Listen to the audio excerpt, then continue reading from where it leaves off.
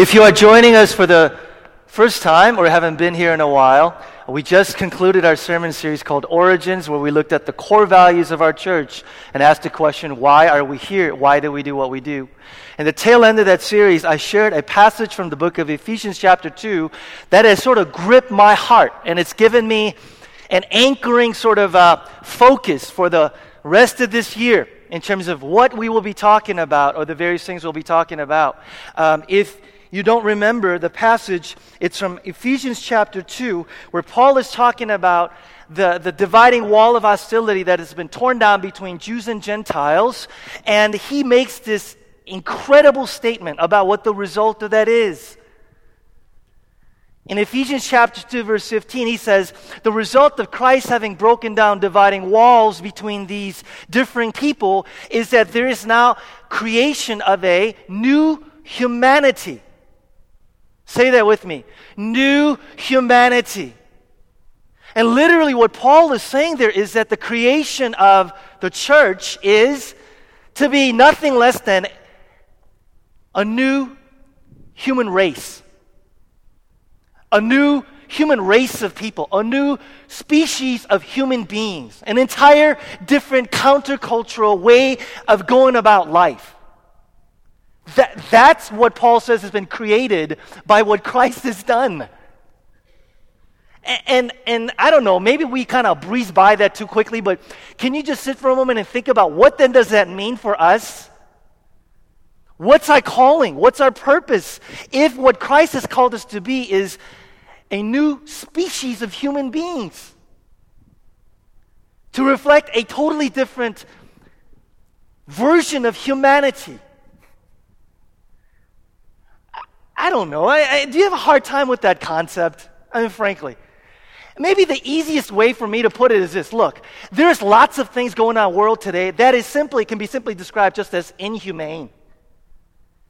It's inhumane that millions of people die because they don't have drinking water. It's inhumane that the kind of racism that is tearing this country apart and other parts of the world is allowed to exist. That's inhumane. And what God is literally telling us to do and be is a group of people who would reflect humanity as God intended, a new version of humanity, of justice, of love, and of peace. Does that make sense at all? He's simply saying, be human. Because a lot of the part of the world is not human. I don't know if that connects with you, but it connects with me. Alternate city, alternate society, a counterculture. It all gets to that idea of being a new humanity, a new counterculture. A group of people who are living an entirely different life. And you know what's interesting? I like reading about the early church. And when you look at the early church and group of people who kind of lived their Christian lives, one thing you realize that they didn't keep their Christian lives private. There's no such concept as private Christian life. They lived their Christian lives out in public. And among other things, these four things distinguished them. These four things distinguished their lives that made them countercultural, a new humanity. One was a high value of life, a high view of life. This was a time in which infanticide was common and accepted. Christians come along and says, God values life. To which a lot of the Christian communities in our country today go, yes, high view of life. That's what we're about.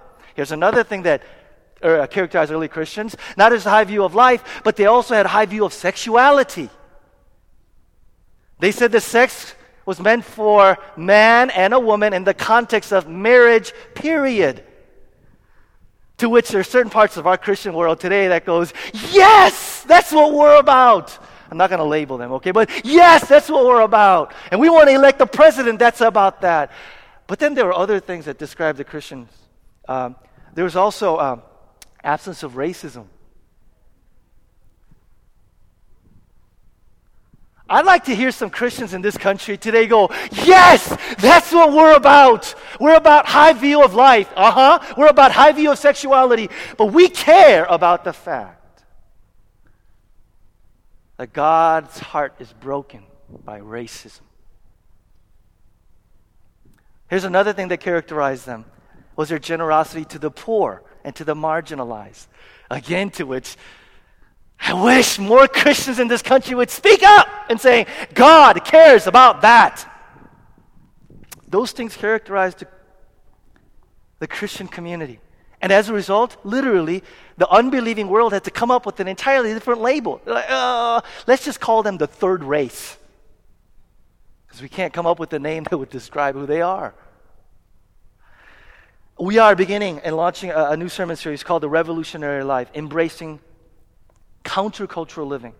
And essentially what we're going to be talking about during this sermon series, you guys, is exactly that. We're going to talk about what does it mean for us to be this new group of people, new humanity. What does it mean for us to be a city within a city, a totally counterculture? What does it mean? And we are going to be painfully specific.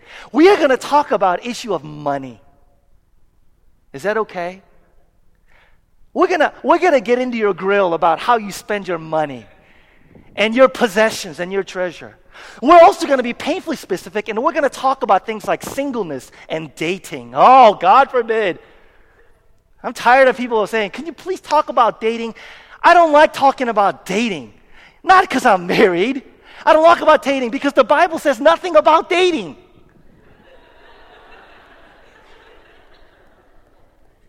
It doesn't.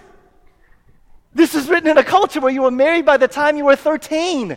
So there's nothing on dating. I'm sorry. So I can't go look at passages and go, but I will talk about it in the context of singleness and what it means to. I'm also going to talk about sex. I'm also going to preach about, I've never done this, unfortunately, about marriage.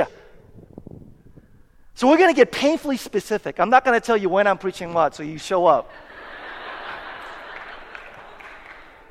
Yeah, I know you guys. He's talking about money. I don't want to go. He's talking about I don't want to go. When's he talking about dating again? Singleness? Some of you will gravitate towards the sermon series because, look, you love it when I talk about missional stuff. See, you've kind of arrived at this place in your Christian life where you realize that the church doesn't exist for you. The church is you for the world.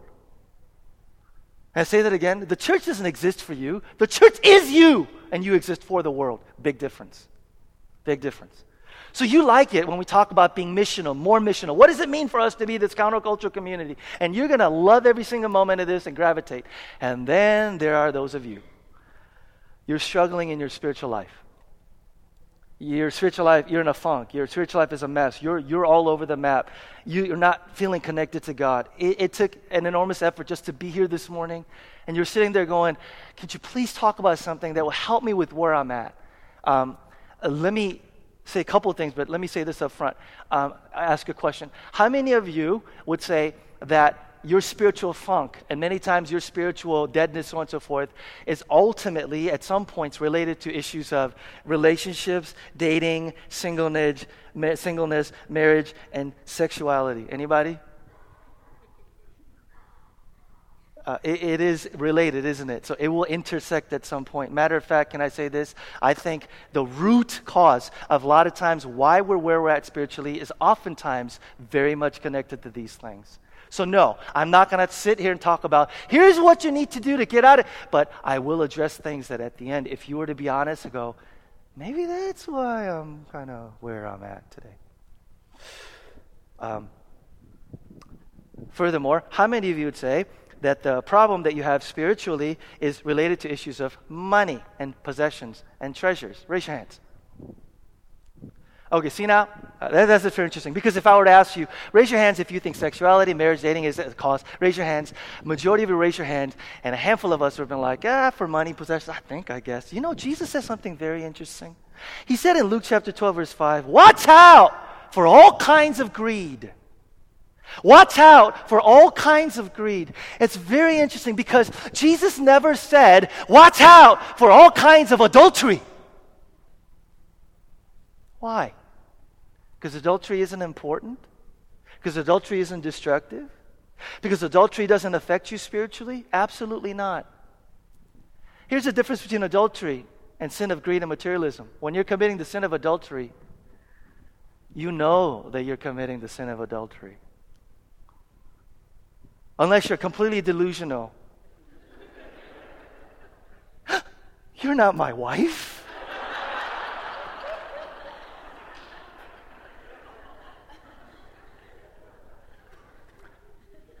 You know that's not your wife. You know that's not your husband. Jesus never says, watch out for sin of adultery, but why does he watch out for sin of greed, materialism, things you do with your money? Because very few of us ever know that we're committing the sin of greed. We don't think it's our problem. We don't think it's much of an issue. Other people, but not me. And frankly, many of us hang around people that spend way more money than we do. So we always feel frugal and middle class no matter what, right? Compared to him or her. Do you know what, guys? Let me put it this way. And this is why you need to come for the next couple of weeks as we talk about this. Listen. Here's how intimately related money, possessions, treasures is to our spiritual life. Listen to this, regardless how much money you make. People in our country talk about worshiping the almighty dollar. We don't worship the almighty dollar, but you know what money and possessions, treasures does? It shows you what it is that you ultimately worship. See, spiritual deadness comes from idolatry and lack of faith in the gospel. Let me break it down this way. Spiritual struggle comes from the fact that there are other things that are more important, more valuable, more precious to us. There are idols in our lives that take our allegiance, our loyalty, our attention, our affections. And if there are idols in our lives, it is going to be affecting our spiritual life with God. But also another thing that affects our spiritual life is lack of faith in the gospel. What is the gospel? Gospel is belief in who Christ is and what he has done for us. You better believe that what you think about how God sees you will affect how you live. You better believe that what you believe about how you see yourself and how God sees you will dictate how you live. And so here's what money, possessions, and treasures does. Whether you have lots of it or little of it, it will show you at the end of the day what it is that you value. What it is that you look to for affirmation, for worth, for value. It's not accidental that some of us, when we struggle spiritually, we go shopping. You think, well, I just need to just get out, clear my mind. So I'm just going to go. You know why? Because when we're not doing well spiritually, we're not finding ultimate worth, value from God, and we're not finding that ultimate, yes, you are valued from God, we're going to look to other things to find value, worth, affirmation.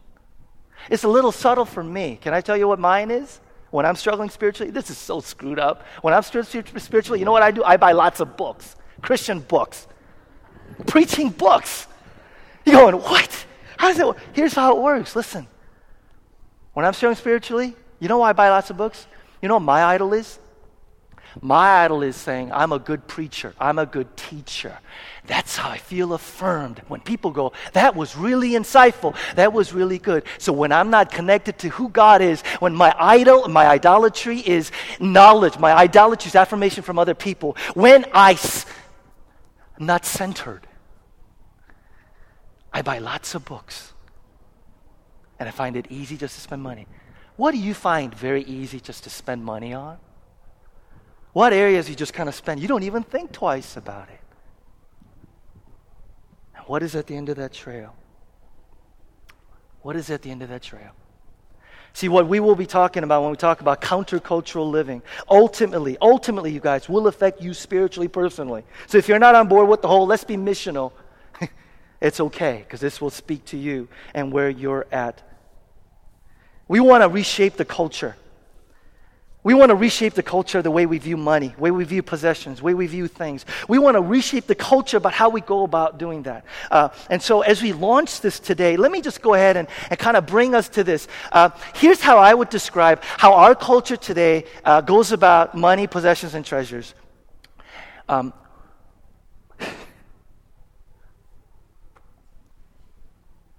We buy things we don't need with money that we don't have to impress people that we don't even like.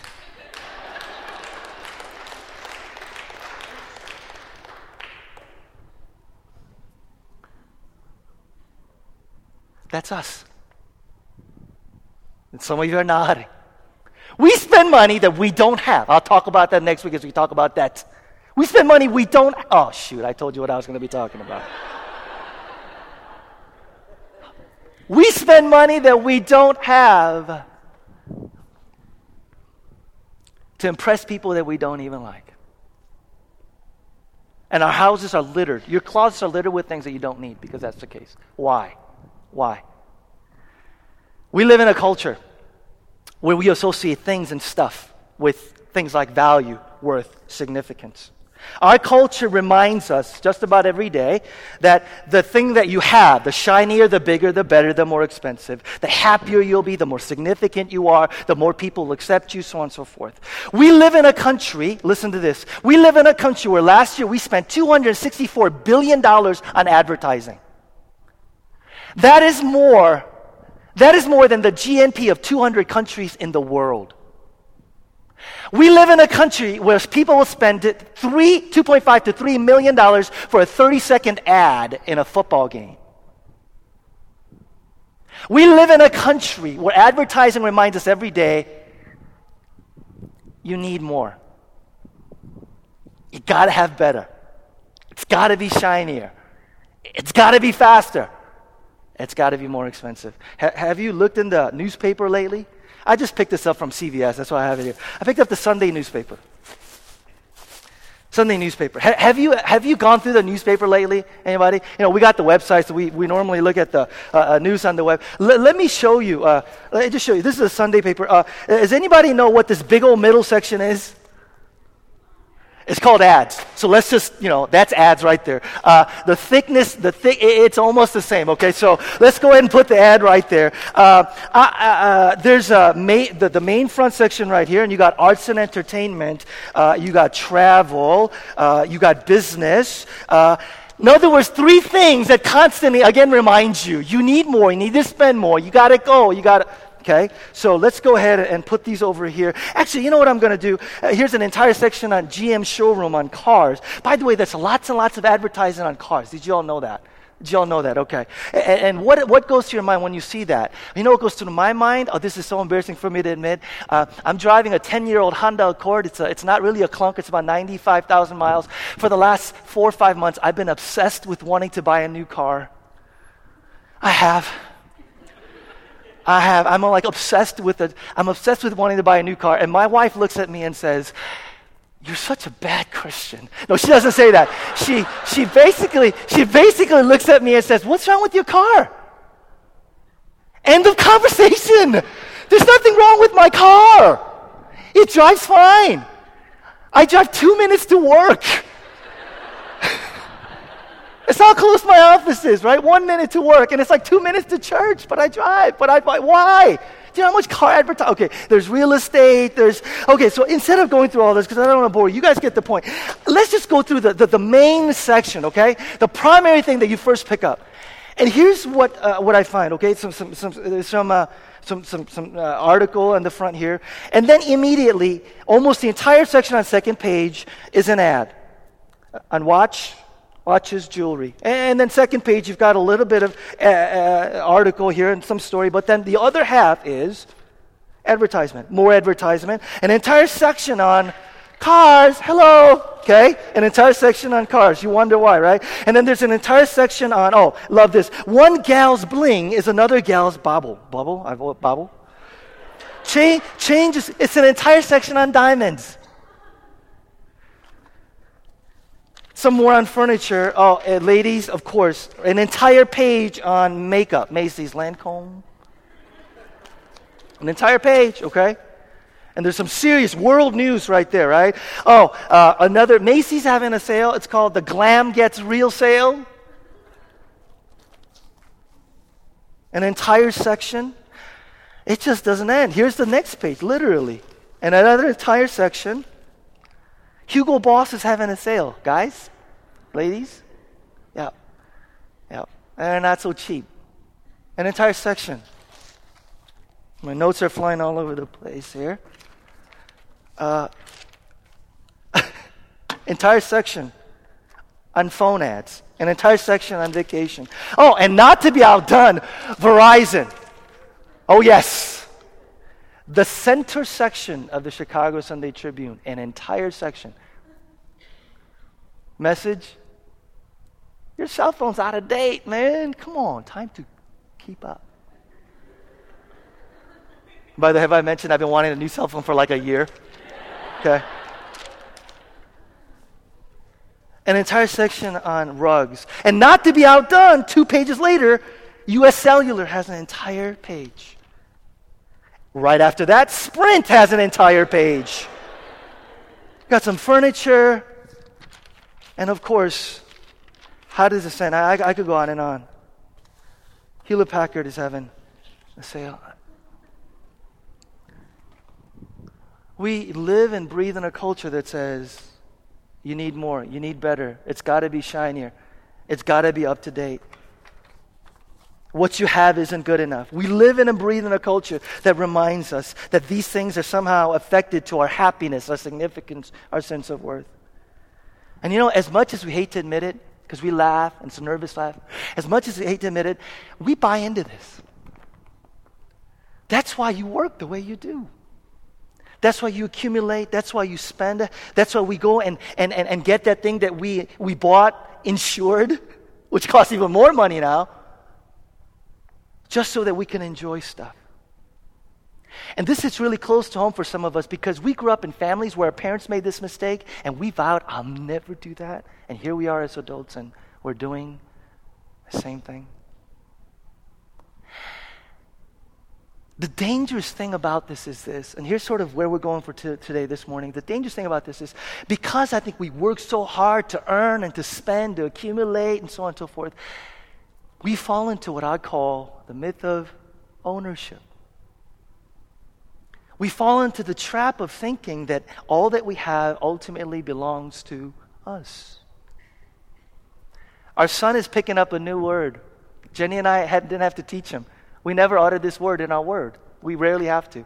It's a 4-letter word that starts with the word Emma. Everybody on count of 1, 2, 3. Ready? 1, 2, 3. Oh yeah.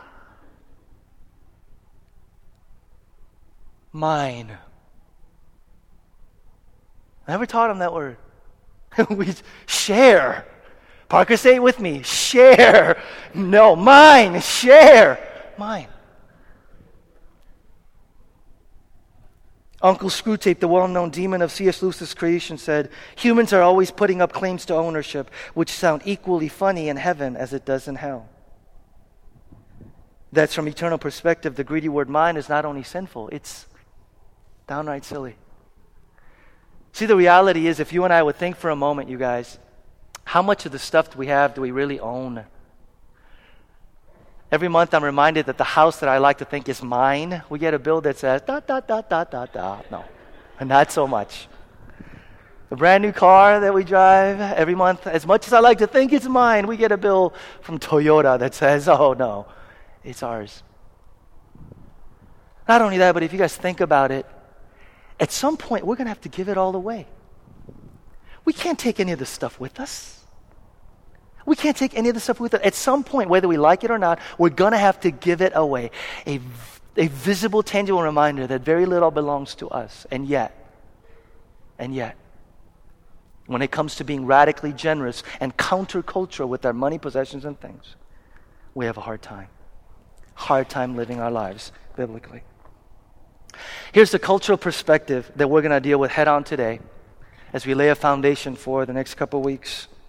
The cultural perspective is, it's my money, I earned it, and I'm going to spend it however I want.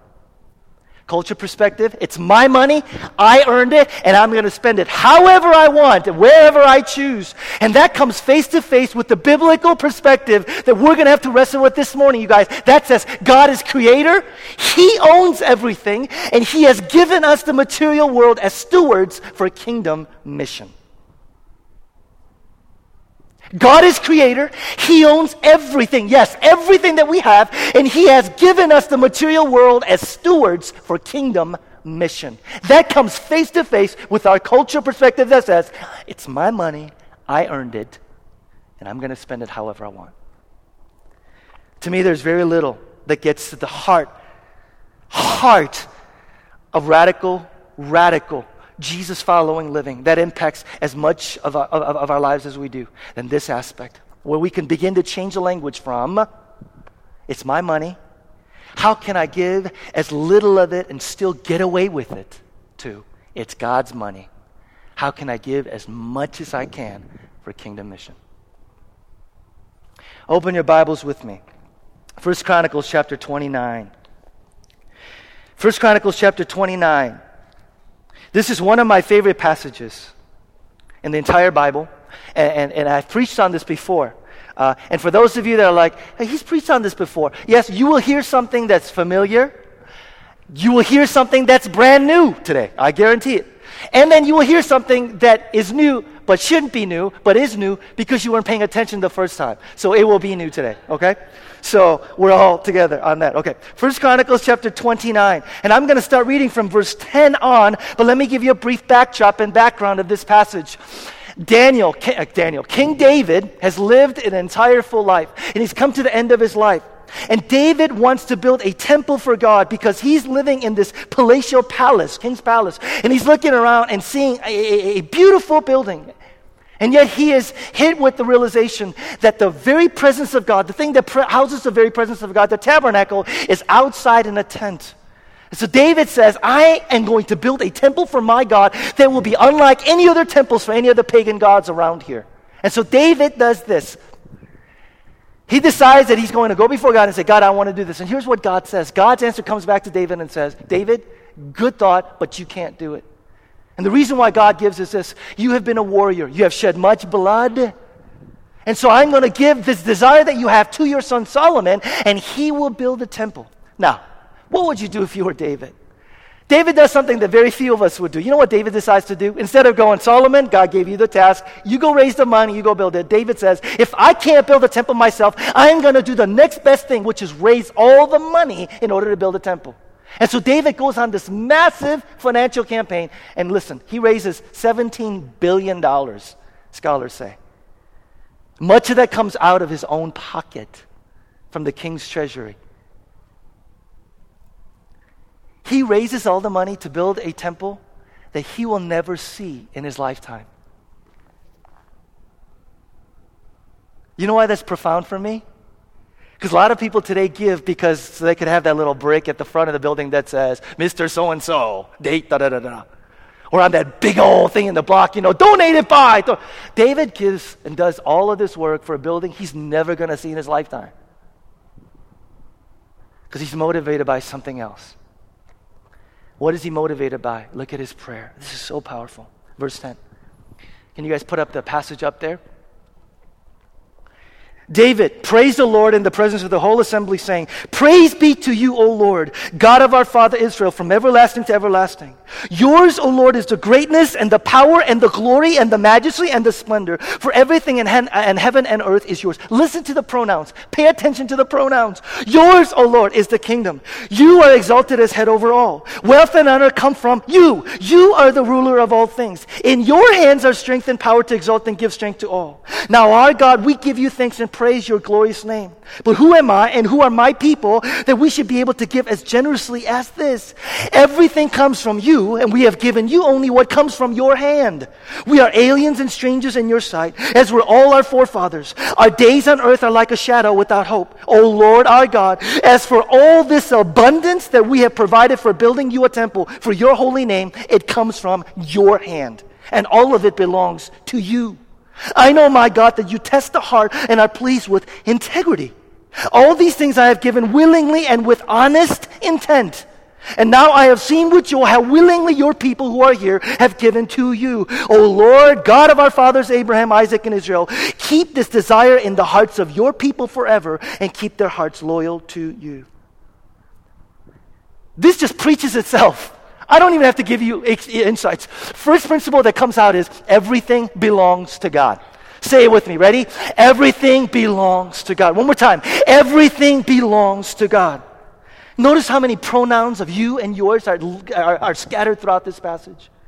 David looks at the end of his life, he looks at everything that he's done, everything that he has, and he has the audacity to say in verses 11, 12, 14, and 16, everything in heaven belongs to you. Everything is yours. Everything comes from your hand. Principle. Despite how hard you worked, for how much you have or how little you have, the Bible says that everything you and I have is a gift from God.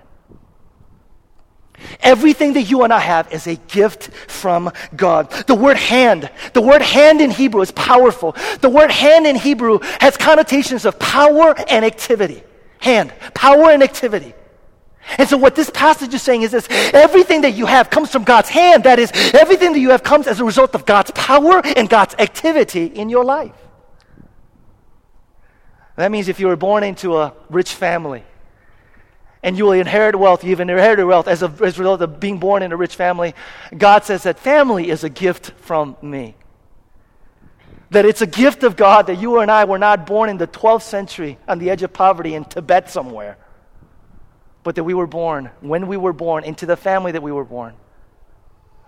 For some of us, if you're the opposite, that is, you came from maybe not such a wealthy family, but you worked really hard and you earned everything. God says all the wealth that you have in possession is a result of God's activity and God's power in your life. How? Giving you the mind that you have. How? Giving you the opportunities that you have. How? Giving you the circumstances, situations, orchestrating, frankly, things that are beyond our control for you to be able to have what you have. Only God is the reason that these critical factors and ingredients came together at just the right time with the right people. Everything belongs to God. Here's the question. Do you believe it? Do you believe it? Do you believe that everything you have is a gift from God? Listen. Do you know why this is so intimately tied? And whether you believe the simple biblical truth that's found throughout Scripture and will affect your spiritual life? Because here's the thing. You ready? At the bottom, at the center, at the anchor of our Christian life is a simple word called grace. That we are who we are and we have what we have as a result of grace. Grace upon grace upon grace. God's our undeserved, unmerited favor from God. And here's the thing. When it comes to forgiveness and eternal life and a relationship with God, it's all grace. But then when it comes to our possessions, our wealth, our success, we work and function not from grace upon grace, but we function from works righteousness. I earned it. I worked hard for it. I met the right people. I put myself in circumstances. And God comes along and says, if grace is not at the center and the engine that is running everything about you, not just your eternal life and your forgiveness, but everything that you have is grace upon grace upon grace. Your job, your family, your children, your resources, your wealth, your money, your possessions, your relationships, everything that you have comes from a generous, gracious God. And that is not the anchor and the center of your soul. You will always feel like you're hitting a ceiling in your relationship with God. Always. You see how intimately tied this is to our spiritual lives? What is the engine that is running in your soul? Not just of your salvation, but everything about you. It is a gift from God. It is a gift.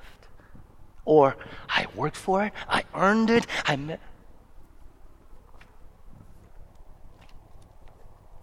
You know what's so cool about this passage? You know what David says? Ain't not even being fake. His audacity to say, yours, O Lord, is the kingdom. Think of how he's a king. Think of what he has. Think of what he has gone through for this kingdom. His calling. Years in the desert running from a crazy king. The betrayal of his favorite son. Adultery. Think of all the things that he's gone through his life to build this kingdom. And at the end of his life, he says, yours is the kingdom. Not because I'm smart, I'm a strategist, I'm a charismatic person, not because I worked hard, but yours, oh Lord. Come on. We look at our little kingdoms and go, my king, and David says, yours, all of it, all of it. That is so convicting for me. Because I talk a good talk. God, this is your church. It's yours, oh Lord. And then there are moments where I'm like, I worked so hard for it. 5 years, 6 years. And God goes, is it really about you? Any of it? Any of it? What do you think? Is this hard? Of course it's hard. Of course it's tough. That's why the second principle that comes out of this is even tougher, actually. Not only does everything belong to God, everything comes from God, that automatically means then we are not owners, but we're what? We're stewards. We're managers. Verses 12, 14, and 16 again. Listen to the pronouns. He says, wealth and honor come from you. Everything comes from you. And we've given you only what comes from your hand. All of this abundance that we provided, it came from your hand, and all of it belongs to you. You know what the powerful principle there is? Listen to this. Let me just illustrate it for you guys, okay? God says in his hand is wealth and possession. In his hand are wealth and possessions, which also means power. And God says he gives you wealth and possessions, and so now it's in your hands. It's implicit in your hands. He's given you that. Listen, first thing that I need to highlight is this. Money and wealth in God's hand means power, means influence, means activity. When God gives you wealth and possessions, you know what's in your hand? It's not just money. Oh my gosh, it's not just money. What is in your hand is what? Power, influence, ability. That's what's in your hand. It's not just, you've got an enormous responsibility because what is in your hand from God's hand is power, influence. And think, it's just as true then as it now. What do I mean? Back then, when you had power or when you had wealth and when you had possessions, it meant that you had power, authority, and influence over land, over property, over households, over your financial dealings, over relationships, and over people. And one of the things you and I have to realize as Christians is how little, how much, it doesn't matter. When God gives you wealth and possessions in your hand, it's more than just money. It's the ability, power, influence to control your sphere of the world. Do you get that? Do you get that? That it has enormous potential for influence and for activity. But here's the principle. Verse 16, very clear. Even though wealth and possessions comes into your hand, and as a result, power, influence, authority comes into your hand, God never gives up ownership. It still belongs to him. Present tense, verse 16. Even though it's in your hands. We're not owners. We're temporary managers and stewards of wealth, resources, possessions, influence, power that God gives us in our hands.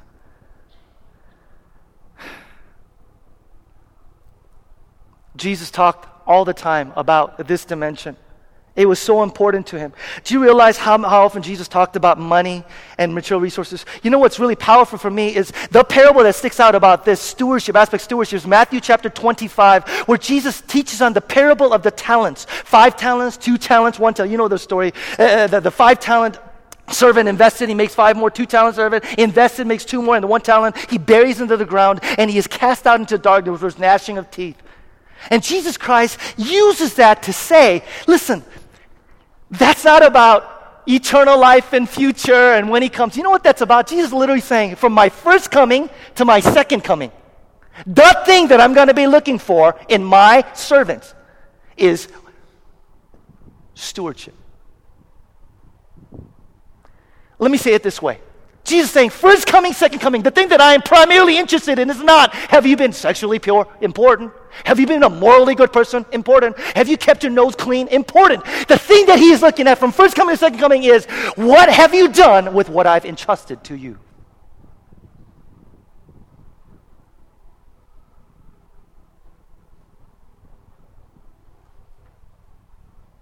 That is the thing I'm going to be looking at.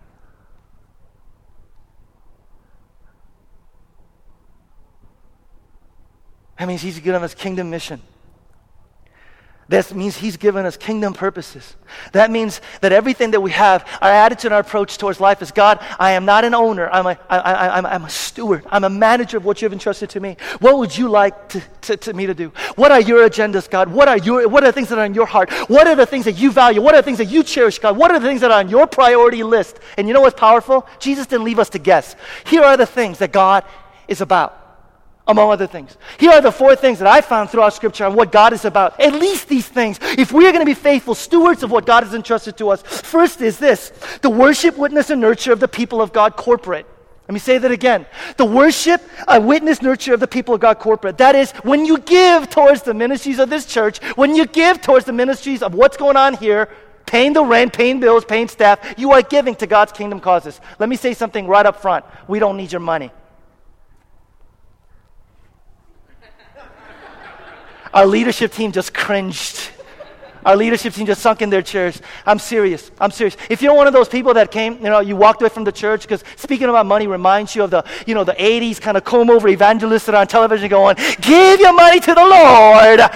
Put your hand on the screen and your generosity will be answered. No, I'm not going to do that again. It has nothing to do with us needing your money, please. You will rarely hear me come up here and say, give to our church, No, this is not about that. This is about what are you doing to be faithful as kingdom stewards of what God has entrusted to you. Here's another thing that God is about. You ready? He's about the poor. Surprise, surprise, surprise. He's about the poor. You cannot read the Bible and not come to a conclusion that God is for the poor. What's so funny? Is there something? What's that? Yeah, the entire Old Testament. That's right. How annoying it is when people come and go, did God really talk about the poor? Are you kidding me? God is about the poor. God is about the poor. Here's another one. Individuals with material needs. The Bible says in Galatians 10, do good to all, especially those of faith. Individuals with material needs. Let me stop right here. Everybody look up here, please. Let me stop right here. I'm going to give you a challenge, okay? And I'm putting my neck on the line for this, but I'm going to give you a challenge. On September 2nd, mark the calendar. On September 2nd, we're going to collect a special offering. None of it's going to come to our church. Oh, you still got to, give to the church too. So there's two. Okay, let me make that really clear. Okay. On top of, we're going to collect the entire offering. None of it's going to our church. It's going to go to two places. One of it's going to go to the Covenant World Relief that's giving money towards the earthquake victims in Peru. 15,000 affected, many of them homeless, many killed yet to be found. Okay? Globally, we're going to give the Covenant World Missions. Second is more local. It's a woman named Rita Sally, whose daughter was gunned down going into 8th grade. Shanna, going into 8th grade, was gunned down in front of her school. You guys know this. It shocked Logan Square community, so on and so forth. Some of our folks have been in intimate contact with her and her family. And I've asked them, how can we help? What can we do? What are the ways that we can be generous? They're going to need money to move to a new place, to pay rent, so on and so forth. September 2nd, above and beyond what you normally give to the church, we are going to collect a special offering that's going to go locally to this family and globally to Peru and Covenant World Missions. I'm going to remind you guys again next week. And then September 2nd, we're going to collect the offering specifically for these two. Why? Because that's what God has given you the resources in your care for. And lastly, and I'll talk about this more, another cause that God has is this. It's not part of the Old Testament, New Testament tithes and offerings, but you see Matthew chapter 15, and Jesus specifically addressed it. It's giving towards your family, taking care of your aging parents and your children. The Bible says over and over again, heavily invest there, for then you are doing kingdom work. Heavily invest there, for you're doing kingdom work. At least 4 things, among other things, that we could be giving towards, in which we're doing kingdom work for kingdom mission. How are you doing? How am I doing? How are you doing? How am I doing? Here's the last principle. I'll end with this. If everything belongs to God, and everything comes from God, and we have been given these things as stewards, as managers, lack of radical generosity is not being stingy. If everything belongs to God, everything comes from God, lack of generosity is not lacking compassion. Lack of generosity is robbery. It's dishonesty. Why? Look at what David says. In verse 16, he says, O Lord our God, for all this abundance that we have provided for building your temple for your holy name, it comes from your hand, and all of it belongs to you. And then he says in verse 17, I know, my God, that you test the heart, and you're pleased with integrity. Everybody say that with me. Ready? Integrity. And that's out of place. Because David should have said, I know, my God, that you test the heart, and you're pleased with generosity. You're pleased with giving abundantly. You're pleased with doing all that we can and not being stingy. And David, though, says you are pleased with integrity, honesty. Why? Look, we would be stingy if it was ours. We would be lacking compassion if it belonged to us. But if it belongs to somebody else and you use it whatever the way you want to, it's not lack of compassion, it's robbery. It's dishonesty.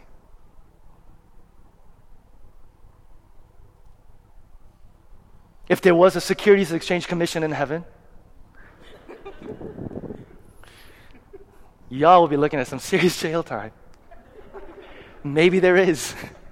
Maybe we are. Lack of generosity is not just lacking compassion. It's not just being stingy. It would be if it's yours. But if everything belonged to God, everything comes from God, and He says, are you using it for my kingdom stewardship? When we fail to use it in the way that the owner desires for us to use it, here's a stronger word, ready? It's unjust. It's unjust. Let me end with this. Malachi chapter 3, verse 8. God says to the nation of Israel, His people, who are withholding their tithes and their offerings from God, He says, will a man rob God, and yet you rob me?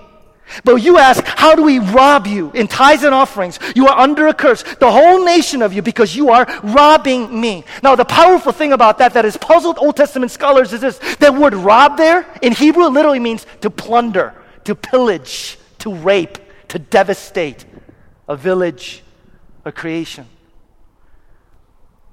And God uses that word to say, when you are not generous, radically generous with what you have, you are plundering, you are pillaging my creation.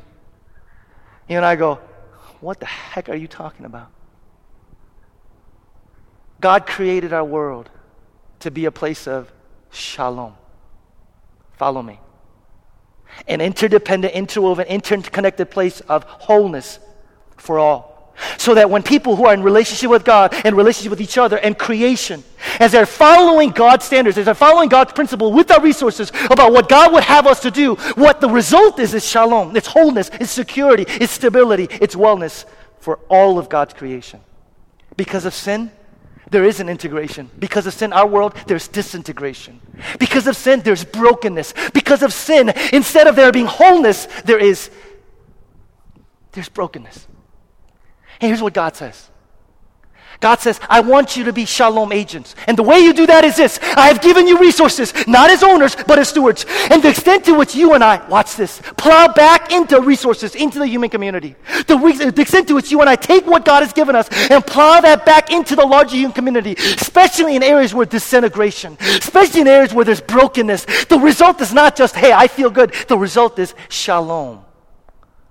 So communities are strong. So families are strong. Nation has drinking water. Millions of people don't die because they don't have basic health care. That's disintegration. God says, plow that back. Watch this. But when you and I fail to recognize managerial role, our steward role, and instead of plowing back into the human community what God has entrusted to us because of more opportunities and more resources. When we deny the managerial role and give very little to God's causes and to God's purposes and keep all of it for ourselves, God says, you're not just being stingy, you are adding, contributing to the plundering of God's good creation, as you allow disintegration to continue. That's why God comes along and says, and yet you rob me. Lack of generosity is not just lacking compassion, it's being stingy. It's unjust. It's unjust. I know that's hard for us to hear. Is it okay for me to say? I just got to say it. We got to take our eyes off of this individual. Am I giving a lot to a corporate, global perspective and go, what am I doing to bring about shalom to all of God's creation? Let me end with this, okay, guys? Let me end with this. And I hit you guys real hard today. And don't worry, though. Next week, I'm going to hit you even harder, okay? All right. John Wesley, one of my favorite people in the entire world. He's not alive, by the way. He's dead, but he's one of my favorite people. He was one of the great evangelists, for those of you know, of the 18th century. Listen to this. And this can be an anecdote, an illustration for the rest of this sermon series, actually. Listen to this. This is true. True story. In 1731, John Wesley began to limit his expense so that he'd have more money to give to the poor. In the first year, his income was 30 pounds. Does anybody know what 30 pounds was worth in 1791? Is that 31? Yeah, I tried looking up in the website. I was lost. I don't know, but I think that's a decent amount of money, right? 30 pounds. He found though he could live on 28, so he gave away 2 and lived on 28 pounds. In the second year, his income doubled. Why? Because John Wesley's ministry became more prominent, reached more people. His income doubled, but he held his expenses even. In other words, he lived on 28 pounds. So he had 32 pounds to give away, a comfortable entire year's income. In the third year, John Wesley's income jumped to 90 pounds as he became even more famous, more notoriety. And yet he gave away 62 pounds. Why? He was still living on 28. In his lifelong journey, Wesley's income advanced to as high as, listen to this, 1,400 pounds a year. John Wesley was making 1,400 pounds a year, but he barely let his expenses rise above 28 pounds. He said that he seldom had more than 100 pounds in his possession at a time. When he died in 1791 at the age of 87, the only money mentioned in John Wesley's will was the coins to be found in his pockets and in his dresser. Most of the 30,000 pounds that John Wesley earned in his life, he gave away. And you know what he wrote? For everybody to know. His last words were, "If I leave behind me 10 pounds, you and all mankind bear witness against me that I lived and died a thief and a robber."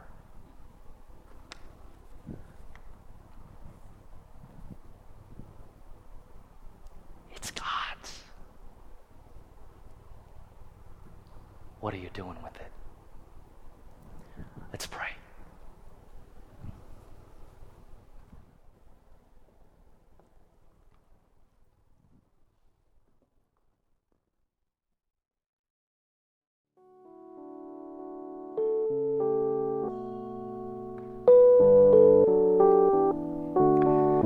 Today we have the opportunity to not just respond in song,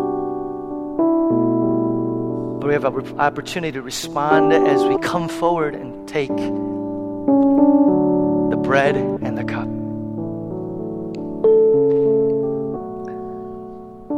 And church, if you ever doubt God's generosity towards you, what we are doing today is a visible, tangible reminder to us all that we worship and serve a generous God.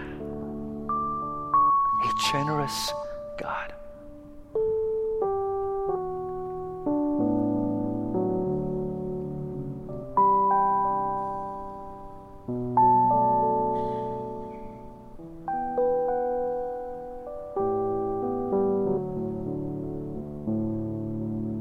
Spend a moment asking the question, God, what would you like me to do with what you have entrusted to my care? What would you like me to do with what you have entrusted to my care?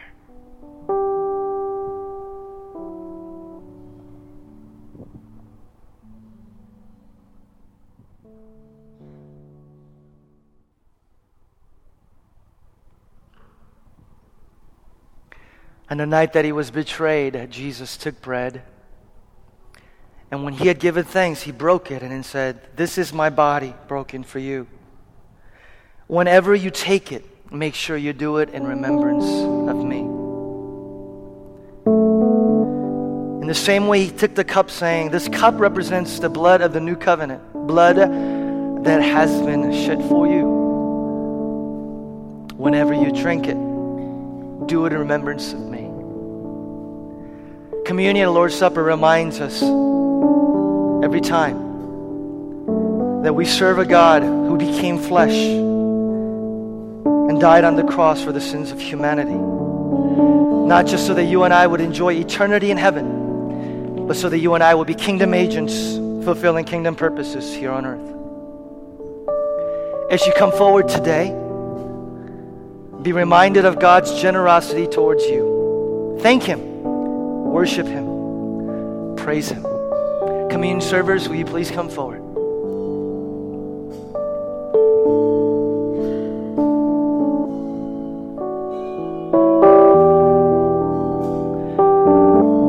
we serve communion in our church, who's your partner, is through intinction. That is, you take the bread and you'll dip it in the cup. You guys can stand right there in the corner. You guys, you don't need to wait for everybody to be served. When you come up and our servers serve you, you're free to go back to your seats and worship. Free to linger up front if you would like.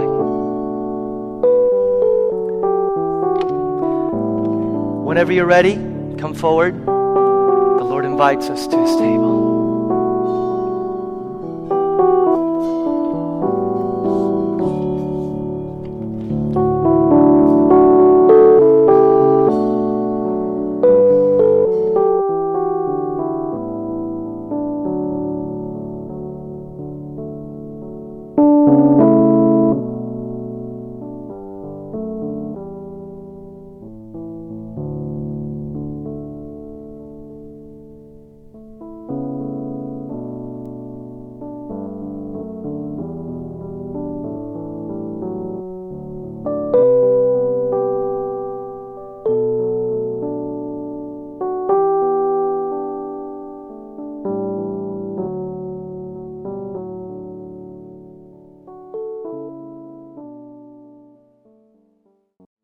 I asked the worship team, Chris and the worship team, to specifically lead us in this hymn.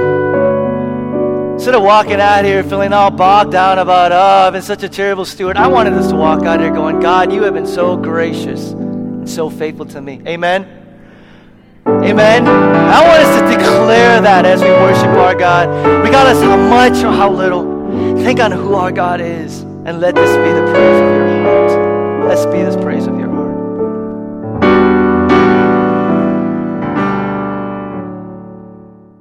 Hallelujah! Hallelujah!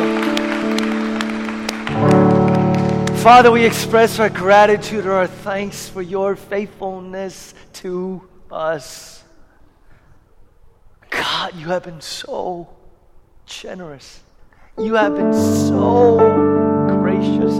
You have been so faithful. Church, if God has been this for you, clap and thank your God. Offer up a praise. Thank you, Lord Jesus. Thank you, Lord Jesus. He is good. He is good. He is good. Yes, He is. Yes, He is. Yes, He is. Yes, He is. Hallelujah. I'm looking forward to this journey. Have a wonderful week. We'll see you back here next week as we continue to ask the question of what it means to be revolutionary. Take care, you guys.